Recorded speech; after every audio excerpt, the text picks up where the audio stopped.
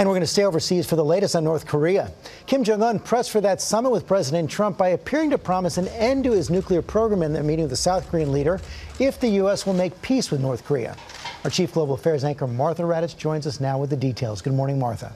Good morning, George. It is the South Korean government that says that Kim Jong Un told them that he would give up those nuclear weapons, weapons close to, if not already capable of reaching the United States. Kim said he would do that if the U.S. promises not to invade North Korea and formally ends the Korean War. We also saw those friendly images between the North and South, and the concessions from the North have seemingly come one after another.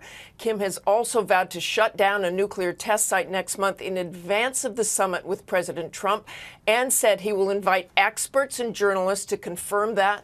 But there have been decades of promises from North Korea in the past, and the new Secretary of State, Mike Pompeo, on This Week said despite Kim's words, the U.S. will need proof of complete, verifiable, irreversible denuclearization.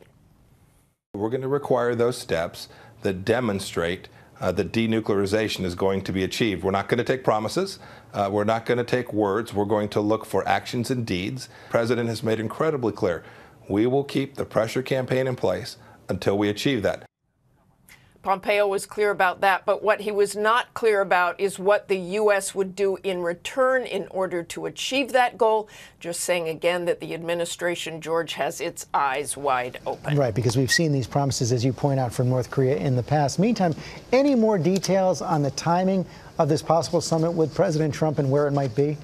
Well, late May, early June, they say. The president said on Friday 2 or possibly 3 locations. It's been reported that Singapore is likely, but the White House has not confirmed anything at this point and is still doing a lot of diplomatic work leading up to this, George. Martha Raddatz, thanks very much.